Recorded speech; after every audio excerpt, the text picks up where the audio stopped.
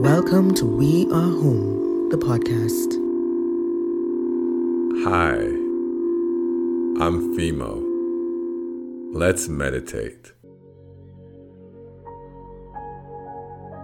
Before you close your eyes and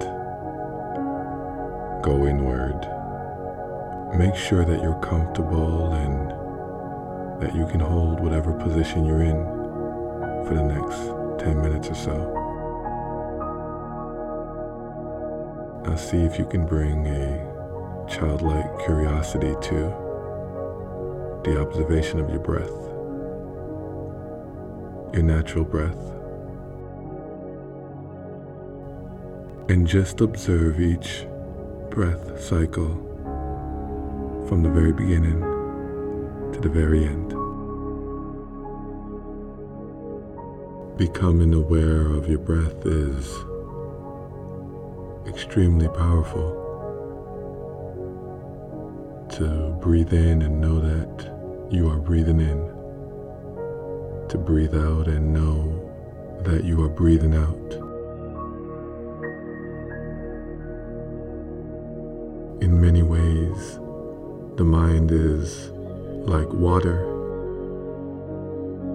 When it's turbulent, it's difficult to see. But when it's calm, everything becomes clear.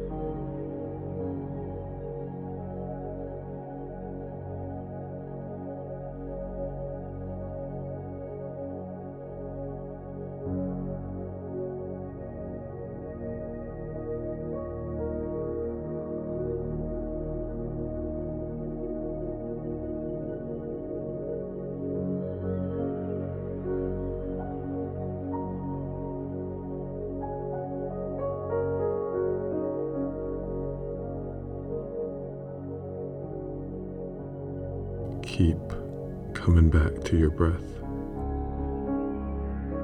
Keep coming back to the present moment.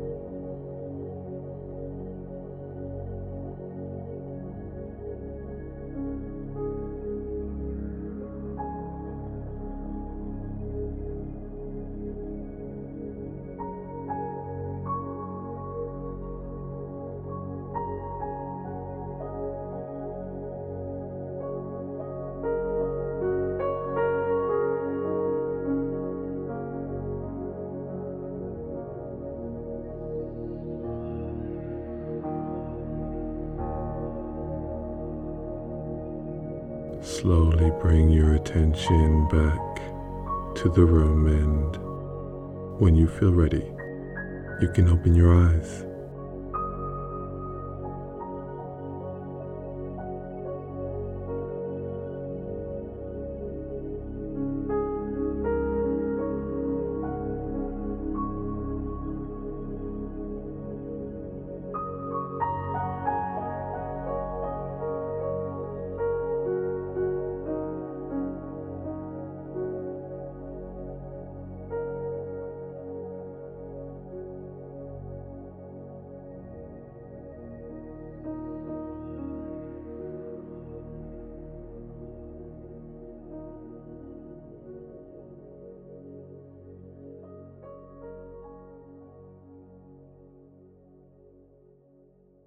Are you an INTJ or an ENTP or maybe an ESTJ?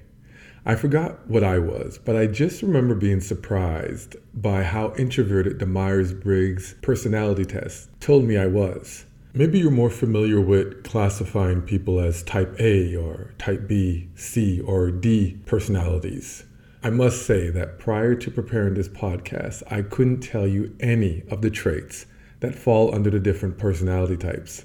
But now, I must say, I'm well versed. There are over 200 different personality tests, and despite most of them being by and large constructed to be ableist, to be racist, to be sexist, and to be classist, they can still be a somewhat useful tool for someone on a journey of self-discovery. I think we all agree they can be super dangerous when used to make decisions by other people that will affect someone's life. But I'm not going to get into the advantages and disadvantages of personality tests and what draws millions of people to do them every year. Instead, I'd like to focus on personality. After all, that is what these tests are all about, right? In her article, Theories and Terminology of Personality Psychology, educational consultant Kendra Cherry writes, "While personality is something that we talk about all the time, he has such a great personality, or her personality is perfect for this job, you might be surprised to learn that psychologists do not necessarily agree on a single definition of what exactly constitutes personality. Researchers have found while some external factors can influence how certain traits are expressed, personality originates within the individual. While a few aspects of personality may change as we grow older, personality also tends to remain fairly consistent throughout life."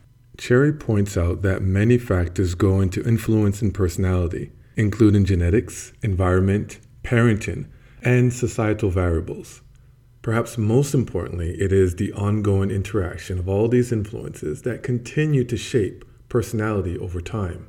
I think it's important to remember that the word personality comes from the Latin word persona, which refers to a theatrical mask worn by performers on stage in order to either project different roles or disguise their identities. Yogi and mystic Sadhguru defines personality as more or less a complex system of likes and dislikes. He believes that to have a personality means to have a mask stuck on your face. Sadhguru says, personality is something people are trying to develop because they have no sense of being.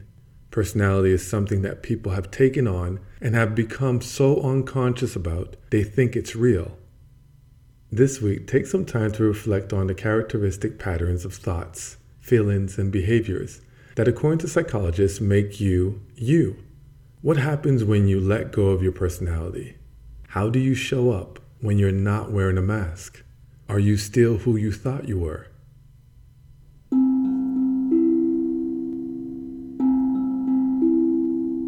I'd like to end today's episode with a positive affirmation that you can repeat with your full voice or quietly to yourself. I am a unique expression of life. I am a unique expression of life. Thank you for being here. See you next time.